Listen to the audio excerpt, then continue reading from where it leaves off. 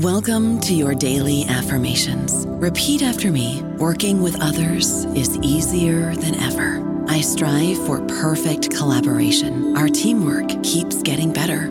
Yeah, affirmations are great, but Monday.com can really get you the teamwork you desire. Work together easily and share files, updates, data, and just about anything you want all in one platform. Affirm yes to start, or tap the banner to go to Monday.com.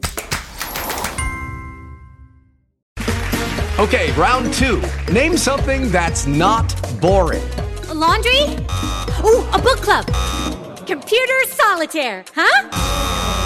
Ah, sorry, we were looking for Chumba Casino. That's right, ChumbaCasino.com has over 100 casino-style games. Join today and play for free for your chance to redeem some serious prizes.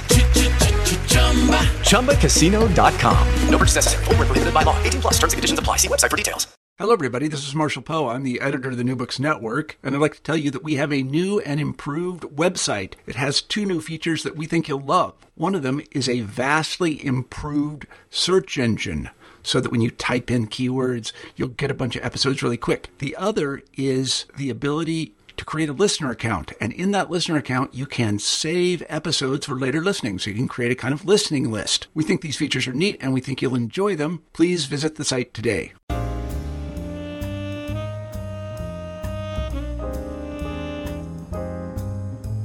Welcome back to New Books in African American Studies. I'm your host, Adam McNeil. Today I'm interviewing Dr. Charles L. Hughes for his 2015 University of North Carolina Press published work entitled Country Soul, Making Music and Making Race in the American South. Welcome to the show, Dr. Hughes. How are you doing today? I'm all right, Adam. How are you doing? I am doing outstanding. I think we talked about this online. We're a little under the weather, but we're gonna fight through it today. That's right.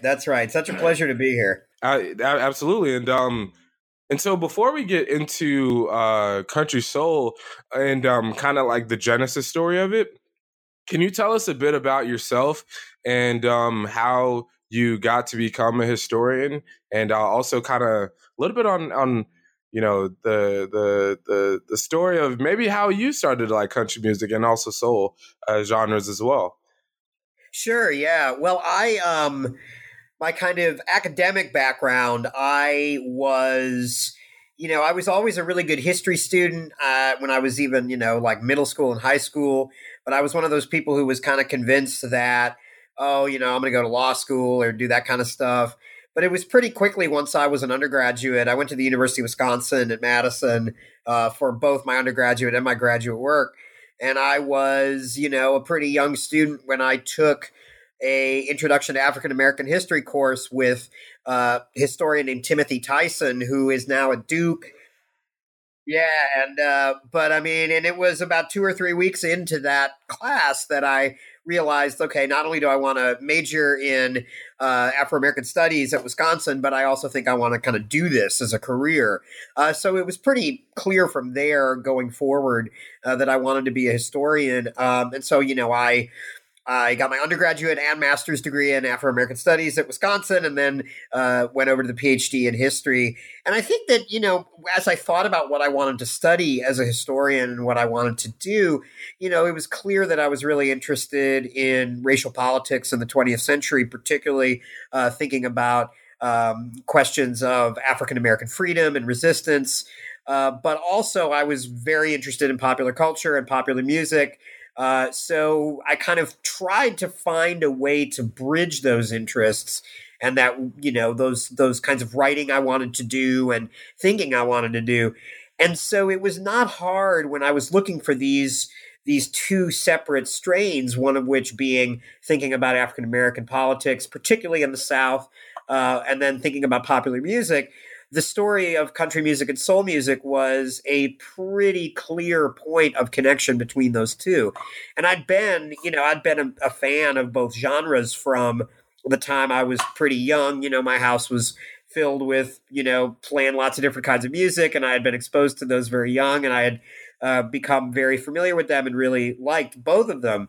And what really got me interested in this was originally what I wanted to look at was the fact that in Southern soul music in the 60s and 70s, which was thought of at the time as being kind of the blackest, quote, blackest popular music of its time, that there were so many white musicians involved with this. I got really interested in the fact that in places like Memphis and Muscle Shoals, Alabama, there were all of these white songwriters, all of these white session musicians, all of these white producers working with African Americans to make this music that was, quote unquote, very, very black. I thought that was kind of an interesting point of thinking about not only race and music, but also, this is the 1960s and 70s, just post Jim Crow South. What a great way to think about what integration meant and that kind of thing. So that was my initial entry point in.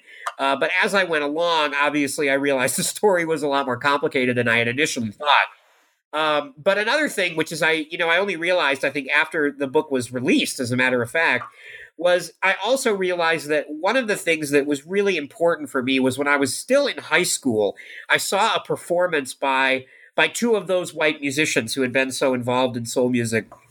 A singer-songwriter named Dan Penn and his collaborator, a keyboard player and songwriter named Spooner Oldham.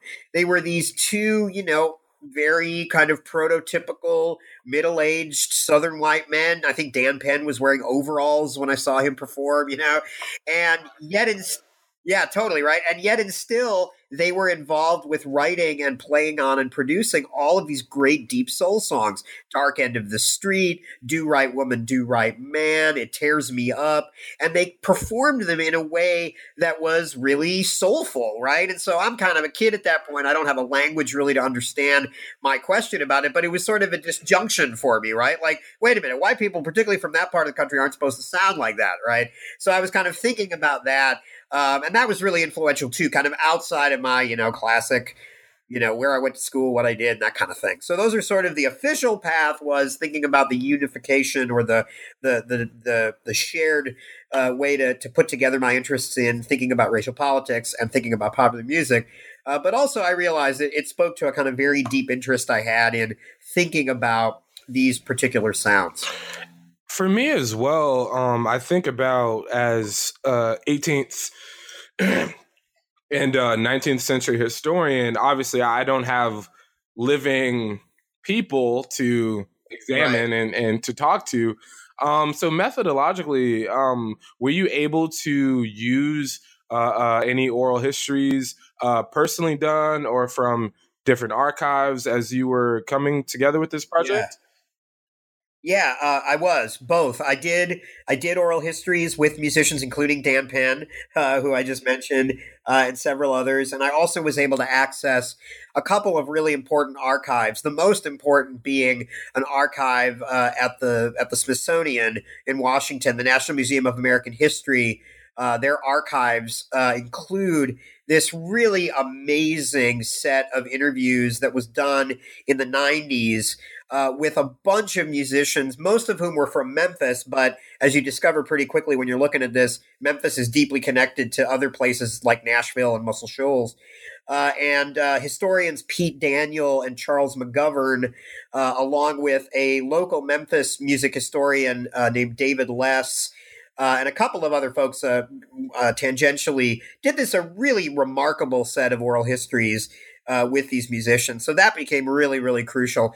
But the interviews that I was able to do, I think they were also very important, not just in helping me figure out what the story actually was, but also helping to kind of challenge my own assumptions about what I thought I was going to find and what I thought this story meant. So yeah, used oral histories that had already been done. And also I was able to do some of my own. That's great because like I said, I was thinking about this before. I was like, man, because I'm actually doing an oral history project with the National Park Service where I'm actually going to be interviewing Black over the next 3 years, 3 summers really, interviewing African American community members in Maryville, Tennessee, and then also in Waynesville, North Carolina, in the Appalachian Mountains. And one of the things I was thinking about was like, as someone who's not necessarily trained formally in the academic setting with oral histories, because really, well, all my people are dead. But to be quite honest with you, so it's always great for me to learn from those whose projects are more contemporary. And so learning about the different archives, and also for the people, for our listeners as well, that means that they now know of different archives of oral histories that they maybe can use for their personal projects or just to learn more. So we definitely appreciate you for that. And so diving knee deep into the book, like my Zach Brown band love goes, that was definitely intended. Getting into that, so culminating in the 1950s and the 1960s, when I was growing up, my grandmother is from rural South Carolina, and I grew up learning from her, like, hey, country music is what we listen to on the radio. And, that was a connection that I made to your text, especially early on when you talked about the various people early on in your book who are African American, who listened to the radio, and country music was something that they learned about. And so early on in your book, that was something that was great. So would you be able to talk to us about really how those early chapters showed kind of like the nature of country music and the nature of soul music, and kind of set that scene for us? Absolutely. Yeah. One of the things, when speaking of doing oral histories, one of the things that I learned very quickly when I started out, whenever I would talk with a Black musician or someone who was African American who was involved with this, whenever I started, I thought like, oh, my first question was going to be, do you like country music? And then I realized very quickly I didn't need to ask that question, because the answer was always yes. And the answer was always connected to, for that generation, hearing it so much on the radio and being so exposed to it through those means. So, I mean, hearing that about your grandmother is very, very reminiscent of, I think, a very important kind of broader story.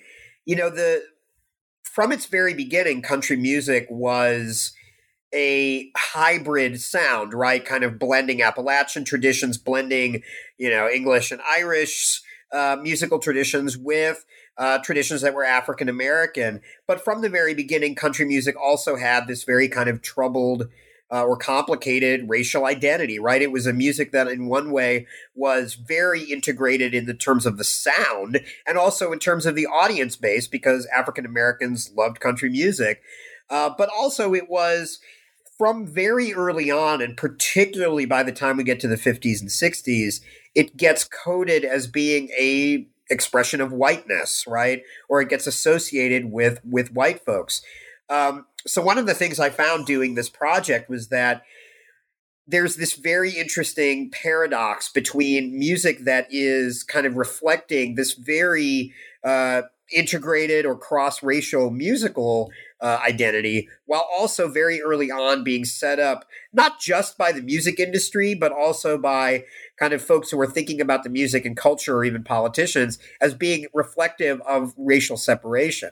So the reason why the story that I was trying to tell was so interesting is that in Memphis and Nashville and Muscle Shoals, Alabama, three cities that I term the country soul triangle, you have musicians, integrated groups of musicians, white and Black, producing country music and soul music at the same moment, often the exact same people working in the exact same spaces. And the reason they're able to do this is because they're really talented musicians who listened to all different kinds of music when they were growing up and when they were learning to be professional musicians. They played all different types of music in clubs or in recording studios, etc. So at the one hand, they're making, they're demonstrating how linked these musical styles are, while on the other hand, their music is becoming so reflective of racial change and also racial separation in the United States. Country music and soul music become commonly understood metaphors for racial difference, and particularly by the time we get to the late 60s, they are thought of as being symbols of a divided America, right? So I was really interested in thinking about that. And to kind of come back to the question of Black folks listening to country music, one of the things that I think is really important about that is that Black folks love country music, right? Because, people love music and, when music's good, it's good, right? But one of the things that I think is really interesting about the ubiquity of African Americans being exposed to country music growing up, you will often hear that story about, this was the first kind of music I heard on the radio. Country music was what we heard everywhere. Country music was what was available at the record store, all that kind of stuff. On the one hand, that does demonstrate the kind of fallacy of racial boundaries when it comes to music, right? Like, this is supposedly white music, but here are Black folks loving it and ultimately contributing to it and helping to transform it through their own work. That's unquestionably true. But the other side of that, of course, is that the reason why so many African Americans, particularly of your grandmother's generation, the reason why country music was the first thing they heard, the reason why country music was the first thing that a lot of Black folks were exposed to is because styles like rhythm and blues or gospel or jazz didn't have the opportunity to get on the radio, right? Or would be in a very limited space. So it also, even as country music's interracial quality and interracial audience, even as that demonstrates the way that music breaks down racial boundaries, it also demonstrates the way that music can kind of affirm them, right? And more broadly in the book, I try to map out the way that those two things exist simultaneously, that both country music and soul music demonstrate the way that music breaks down our ideas of racial separation and did that historically, but also at the same time, the way that music was used as a method of reaffirming those racial boundaries and of, even within integrated recording studios, racial ideology and racial politics were. When I think about what you just mentioned, what came to mind also for me was how, like you said, the metaphor of soul, like, oh wow, he, like this white man, or this white woman, they're singing with so much soul, which is, like you said, you might as well just go all the way there and say, if you close your eyes, you might just think that they're Black in some kind of way, shape, or form. And even not even just in the way that they sound vocally, but also musically. And so I think that spoke to me as a contemporary country music fan who also sees in this interesting moment, you might have seen what just happened with Wynton Marsalis with his comments saying that I thought that initially when I heard him, he was speaking about contemporary hip hop and rap, but he was talking about all the way back to 1985. So I'm like, that's indicting the entirety of the genre of hip hop. And for the listeners who might not be hip to what we're speaking about, Wynton Marsalis talked about how how hip hop and rap music is more destructive than any Robert E. Lee statue. That's a loose quote. And so to me, that brings up really how, to me anyway, country music and hip hop have really a similar nature in the sense that they both have very, purists. You have people who are purists, right? People say that we need to go back, and obviously it's tangential, but you need to have Hank. We need to go back to the Hank Williams senior and junior days, right? We need to go back to outlaw country, which you talk about in the book. Actually, we're talking about going back to a lot of the 50s and the 60s and the 70s kind of country music, because a lot of this quote unquote bro country with Luke Bryan, Jason Aldean, and Eric Church and those kind of guys are kind of like, nah, that's not the real thing. But also with hip hop, let's go back to the 1980s, the glory days, the golden age, because all this other stuff is not real. And I think that even there's a twinge of what you talk about in the book, in the sense that what is really country and what is really soul? Because really, when you start to answer those questions, as a culture, as a nation, that's when we start to really see more and learn more about ourselves even as well. And I learned that a lot through your book, so I appreciate that. I think it's a really interesting thing with country and hip hop. There's this interesting similarity that you can see. I mean, obviously, Wynton Marsalis is kind of doing his own thing, right? And obviously doesn't like hip hop very much. And frankly, I don't think knows very much about hip hop, or at least certainly knows a lot less than he thinks he does. But even like a lot of hip hop heads, hip hop musicians and hip hop fans will kind of share this sort of sense of the loss of the real that you often hear a lot of country people talking about, like, oh, the old days were better. They were less commercial. They were more connected to reality. They were more politically effective, right? It's so interesting to me how these two genres of music that often get positioned as being so different for good reason, nonetheless kind of have this sort of looking backward thing where they're trying to kind of go back to a past that never really existed. But one of the things I think is really interesting also about what you said, and I try to talk about this in the book, it's a theme that I hit a few different times in a few different moments, thinking even back into the 50s with rock and roll, and then going up to the way that country music brought disco in the late 70s with Urban Cowboy and Dolly Parton, and had this huge moment of success, some crossover success. One of the things that I think is so interesting, and it happens over and over again, and it's still happening, is that these debates, when they flare up about, is the music real? Is the music still, does it matter? These questions about two genres coming together. Is bro country bringing in hip hop? Is that a bad thing? Should we go back to the way country music used to sound? Should we go back to this mythical place that used to be? Supposedly, it's always intimately connected to broader debates about what's going on in racial politics in the United States, right? The way that we think about segregation, the way that we think about racial politics, the way we think about black assertions, the way we think about white political reaction to those assertions. The music becomes not just a metaphor, to use the phrase that you use very aptly, to think about those, but also a mechanism, right? We don't do well in this country talking openly about race. Ironically, I think we've gotten a lot more comfortable talking openly about race in the last few years, maybe because it's completely unavoidable in our modern political context, where we have, an openly hostile president kind of employing white nationalist rhetoric. Ironically, that's made it easier in some way to convince people that race still matters. But one of the ways we've always talked about race is through music. Our debates about music, about whether or not the music is real or authentic or destructive or helpful, thinking about whether or not musical genres are going in the right or wrong directions, we've always talked about race through those things. Earlier you said the thing about how when white singers sing with soul, right, that's really just a code for saying they sound black.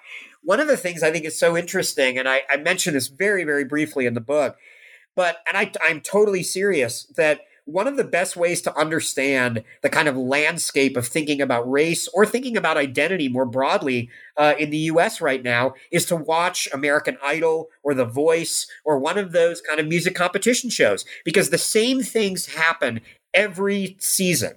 You will have the white singer who sings with soul, right? You will have a black singer who sings country music, and the judges will be like mystified, like, oh my God, a black person who can sing country music. And it's really interesting how music becomes this form of currency that we have to think about race, even in moments when we all want to pretend that race doesn't matter. Unification through music, that's what we all want. But I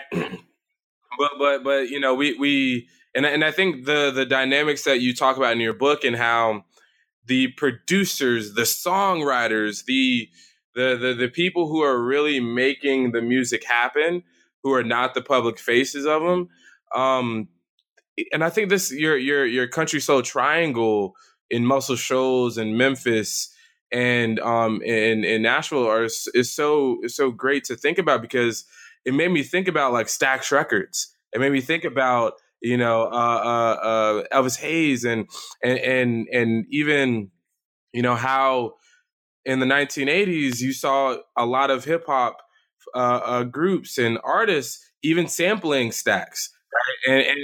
And so I think that learning about the racial politics and would you be able to speak a bit more about the inside baseball, as they'll say, of the production, and with all the different, because there's so many, and y'all, when you read this book, you realize there are a lot of different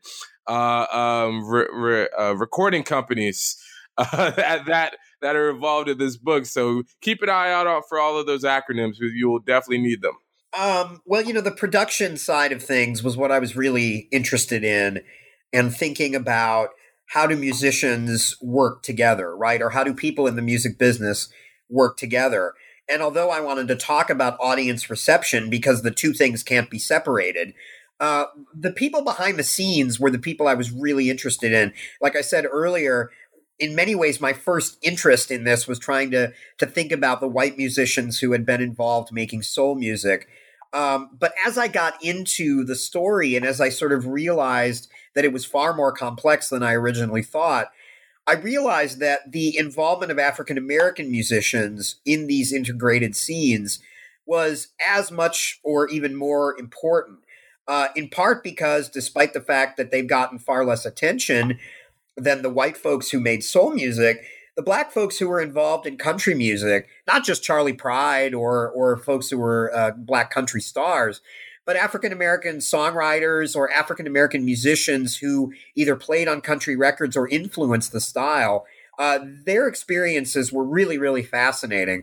But I also ultimately realized that it was far more complex than I originally thought, because the African-American musicians who are involved in places like Stax Records, places like Fame Studios and Muscle Shoals, and all the other acronyms, right, and all the other record companies, I think that their experiences, while celebrated in one way, one of the things I wanted to do with this book is really try to present a richer and more complicated view. Oftentimes, these black musicians are presented as being symbols of interracial progress and white redemption, right? The way the story has tended to be told is that, at places like Stax and Fame, there were integrated scenes where white musicians kind of cast off the legacy of white supremacy of the South, and they worked with black musicians, and it was an interracial utopia. You even hear people say,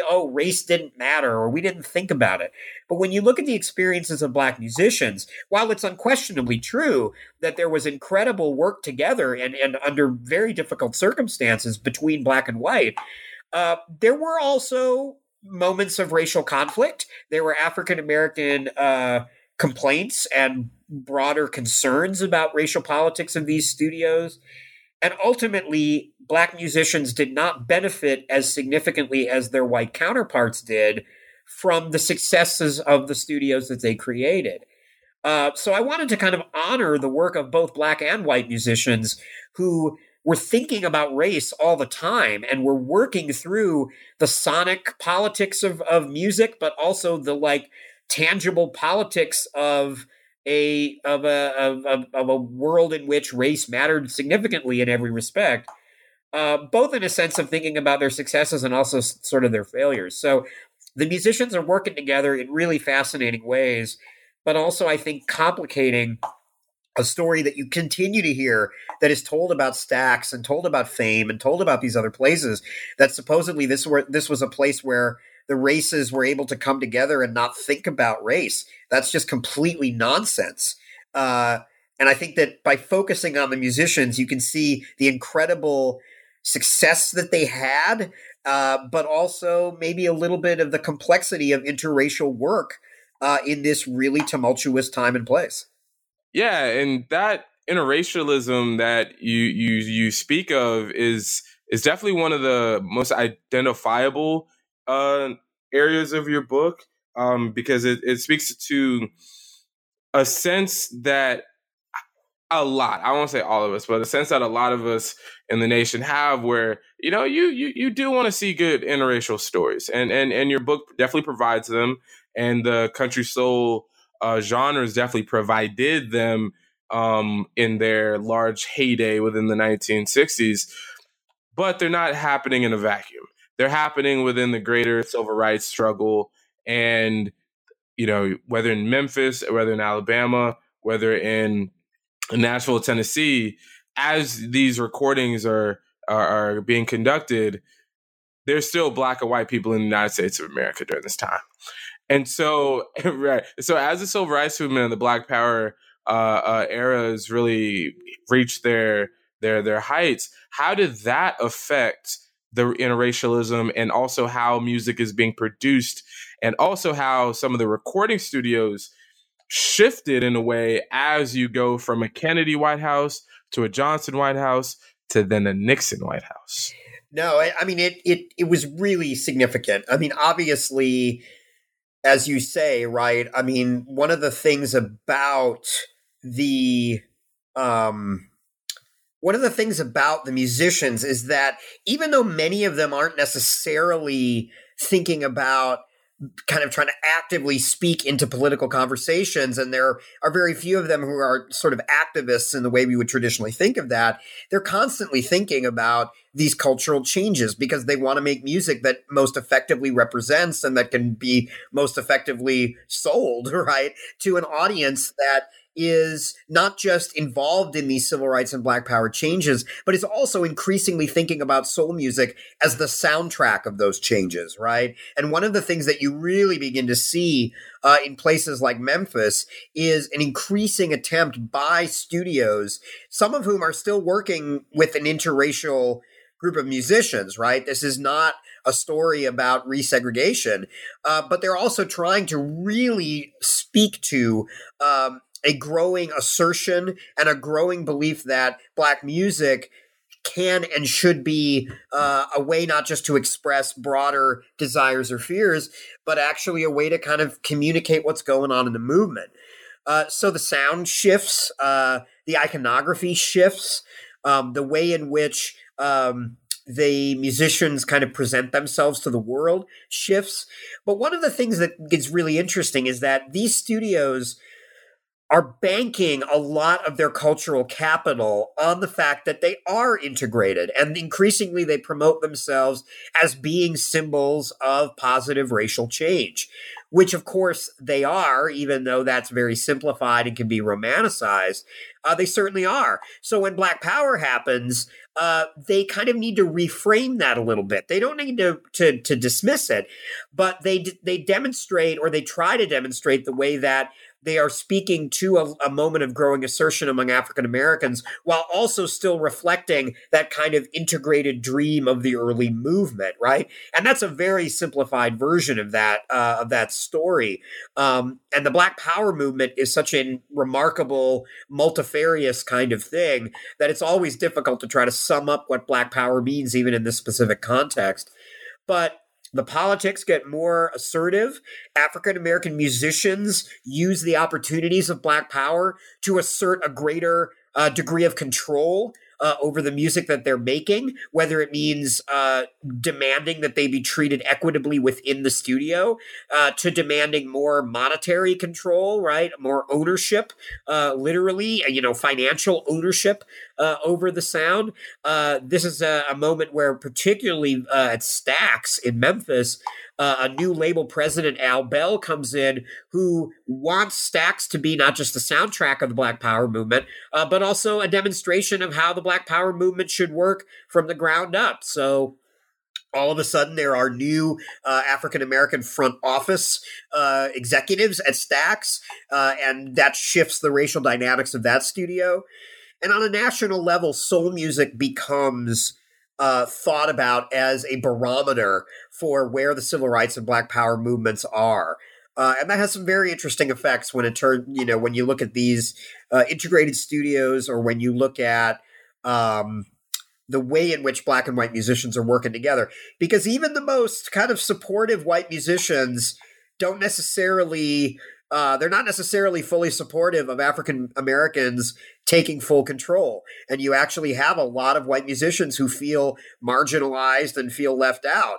And while previous versions of the story have sort of bemoaned the fact that the white musicians felt left out, what I try to do is demonstrate that while there were moments of conflict, and while there were moments of the breakup of these early interracial musical organizations, the assertions of Black Power are really important for giving Black musicians an opportunity to demand things that they'd always wanted, and to demand things that they deserved.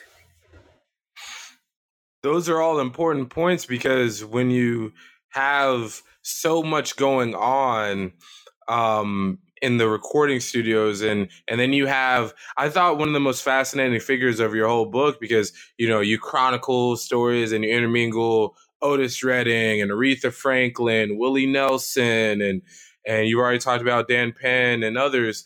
But Swamp Dogg to me was, I actually went on Tidal, and I looked up some of Swamp Dogg because I'm like, good grief, this is some good stuff. So would you be able to talk to the viewers about the importance of Swamp Dogg to your story, especially in the latter portion? Yeah, that's great. First of all, I love that you're now listening to some Swamp Dogg, because if the book has any real goal, it's to get folks like Swamp Dogg listened to by as many people as possible. So Swamp Dogg, in a sense, he's one of the. I mean, he's an important figure in the book, but he really, in terms of the story he represents, he's kind of one of the central figures, I think, for me, in terms of these complexities. His name is Jerry Williams, was his given name, recorded under the name Swamp Dogg. He still records and tours under the name Swamp Dogg. And he is a singer, songwriter, piano player, producer, African-American guy. Grows up in Virginia listening to country music, that very kind of common story, and ends up working as an R&B performer and songwriter and producer. But increasingly, as the 1960s go on, he adopts this persona of Swamp Dogg, which is very much in line with kind of a funkadelic or Sly and the Family Stone kind of vibe. He makes these records that are really funky and weird. They're very political. They're very Black Power oriented. They're very anti-war. And within all this, though, he is recording on these albums country music. He's covering country songs. He's incorporating country music influences into these records. He actually told me when I interviewed him that one of the reasons why his records have so many horns on them, so many horn parts, is that if they didn't have horn parts on them, they would have just sounded country. And he knew that wasn't going to work because Black folks weren't given the opportunity to be country stars. So all of the records he makes, all the production that he does for other African-American artists, they have this incredible country influence while also being, deeply funky and deeply political. At the same time as all of this is happening, though, he actually co-writes a #1 country hit. The song Don't Take Her, She's All I've Got, which is recorded by Johnny Paycheck and becomes a huge, 1971, I think is the year, a huge hit, wins awards and all this stuff. So at the very moment that Swamp Dogg is putting records out where he is condemning racial hypocrisy, where he's condemning the Vietnam War, he's also having behind-the-scenes success with country music. And while, again, that is in one way a demonstration of how music challenges our notion of racial difference, he also, I think, feels very, very frustrated with the fact that not only was he never given the opportunity to record country music or to be taken seriously as a Nashville country artist because of his race, but also, he talks about the fact that when She's All I've Got won a big award in Nashville, somehow he wasn't sent an invitation to come to the awards ceremony, which, who knows why that was. But for him, that was symbolic of what he felt is his larger marginalization. So he kind of occupies this middle space where musically he's demonstrating the linkage between country and soul about as effectively as anybody in the whole story. But he's also very aware of the way that his work is nonetheless bound by these very firm, tenacious racial categories. So I love his stuff, and I hope that as many people listen to him as possible. And just in the way that he articulates this understanding of music as a space of racial breakdown, but also as a space of another space for African Americans to try to negotiate a limited opportunity, right? Another place where even when it shouldn't, because of the sound being so hybridized, he and other Black musicians have to go through their day-to-day work and their day-to-day lives and their broader careers being fully aware that they are unlikely to receive the same notoriety or the same opportunities. He talks about, and I talk about in the book, how the 1970s are this moment where white musicians who are incorporating soul music into their sounds are becoming even more celebrated, even more successful. It becomes a way that pop and country artists can actually get greater success. But the opposite isn't true for artists like Swamp Dogg, right? It's not like black artists are able to become kind of country stars or do that. So he's great. His records are great. I'm so glad that he's still out there touring, and he's having, I think, a moment of prominence again. I know Bon Iver, Justin Vernon, and Bon Iver have worked with him quite a bit, and he's opened for Bon Iver. So I'm really thrilled because he is a brilliant, weird, and wonderful artist whose records are really great. And yeah, go check out Swamp Dogg. And hey, I'm glad that the New Books in African American Studies, we can bring this renaissance of Swamp Dogg.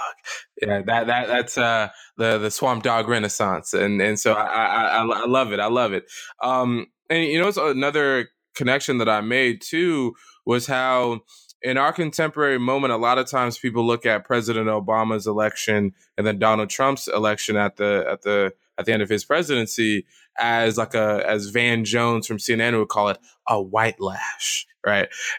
But if you think about it, a lot of the 1970s country music that does come out, that is popularized, you do have outlaw country that does come out, which is an interesting hybrid that you bring up. But you do have the hardening, I guess, of if the 1960s was brought about malleability, then the 1970s and the 1980s especially was a racial hardening, right? Even with the rise of Charlie Pride, obviously it's not until Darius Rucker, who's already, right, he wasn't a organic country artist, right? He was Hootie, right? Oh, stop it. Oh, that's Hootie. Oh, that's Hootie who's playing all right, right? And so he's not, I don't even consider him in the same vein, not that he's not a country artist, but that he did not come up through the ranks as a country artist for him to hit his pinnacle, right? He was already, big time, going back into the late 80s, early 90s with Hootie and the Blowfish. And so obviously there's some time that goes through that. And so would you be able to speak to kind of like that 1970s kind of the I guess in this case, the 1970s version of a white lash and the hardening of the racial lines when it came to music, and kind of how other musicians took up the mantle of a different kind of politics in their music? Yeah, the 70s is such an interesting moment for country music, in part because of that political hardening that you're talking about, right? Country music has always had very interesting and complicated politics, often more complicated than necessarily seems from the outside. But certainly the 70s is a moment where you begin to have very kind of openly white backlash kind of songs and white backlash related artists. You also have, by the end of the 70s, this very complicated thing where, you have artists who are waving the Confederate flag, who may say that they're not representing, any kind of racial reaction, but whose iconography and whose symbolism is going to look to a lot of black folks like reaction, right? So you have that hardening. You do have that kind of that look back to a mythical white past, right? Which is always a part of that kind of white reaction. Certainly was a part of it a couple years ago with the election of Donald Trump. I mean, the very idea of "Make America Great Again," right, is a historical argument. But what's interesting about that too is that the 70s is also a moment where everybody in country music, in one form or another, is incorporating black musical influences. It is in some ways the most racially hybridized sound that country had ever had, right? Or at least it was even as country becomes known as this sound of whiteness or this sound of white politics, you've got everything from old time blues and jazz to soul music and then ultimately even disco being incorporated by country artists. Now, in one way, this is not that big a deal because cultural appropriation has always been a thing that white folks have been involved with, right? But what I do think is really interesting about it is that the incorporation of Black musical influences remains this kind of controversial thing among country fans that, is the are people, country artists doing disco music becomes really controversial because, wait a minute, like, is this country roots or is this trying to be something else? Is this trying to be something dangerous that we don't like? Disco being associated so much with Black folks and with queer folks and with women, right? And being associated with communities that, at least in the most simplified version, are often considered outside of that boundary. So the 70s becomes a really interesting moment of hardening, and it also, but what is consistent throughout that period is that country music continues to incorporate or perhaps appropriate Black influences. On the other side of it, soul music is increasingly thought of over the course of the decade as the sound of the past, right? One of the things that I try to talk about in the book is that part of that racial hardening or part of that musical hardening of the 70s is that what had started the decade as being the most revolutionary pop music sound, right? Staple singers, Aretha Franklin, there you go, right? Like all of this music that was positioned as the sound of the future. By the end of the 70s, you have a lot of folks saying, oh, this is the sound of the past. And what that means is that as country music incorporates Black music as a sound of how it's progressing and how it's moving forward, Southern soul music gets rewritten as this kind of nostalgic view of the past. And I think that has a really important impact because the Black musical South gets rewritten as the site of tradition, as the site of influence, as opposed to the site of continuing innovation. Both, all great points, and it's why I'm glad that we had you on here today, Dr. Hughes, because for the work that you did with this book, it's great because it's, soul music and country music are two of the most important art forms of the 20th century, and they're ones that really, when you look at the history of them in the 1950s, in the late 1950s, 60s, and 70s and 80s, what you see is that when you have the second part of your title, making music and making race in the American South, it's really in the American South where a lot of things are created, right? All of this is exclusively in the Deep South. And I think it gives us a better understanding of where we've come from and where we're going, in the sense that Southern music and Southern culture as a whole, right? The Southern region is an important region. And to me, hey, as a Southerner, I think it's the most important one. But hey, that's fine. It's okay if not everybody thinks that. But, I think it's okay because I think the South is pretty great. But also the music that comes out of there is important too. So I definitely appreciate you for the work that you've conducted for this. And so with that, New Books in African American Studies listeners, this is Adam McNeil here with Dr. Charles L. Hughes for the phenomenal interview for Country Soul, Making Music and Making Race in the American South. Until next time, over and out.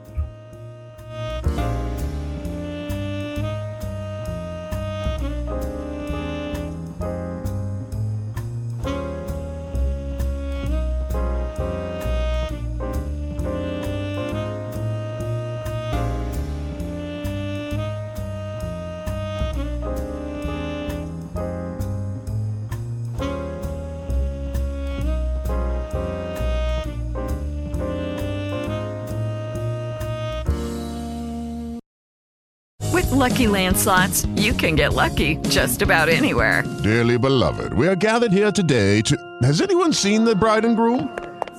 Sorry, we're here. We were getting lucky in the limo and we lost track of time. No, Lucky Land Casino, with cash prizes that add up quicker than a guest registry. In that case, I pronounce you lucky. Play for free at LuckyLandSlots.com. Daily bonuses are waiting. No purchase necessary. Void where prohibited by law. 18+. Terms and conditions apply. See website for details.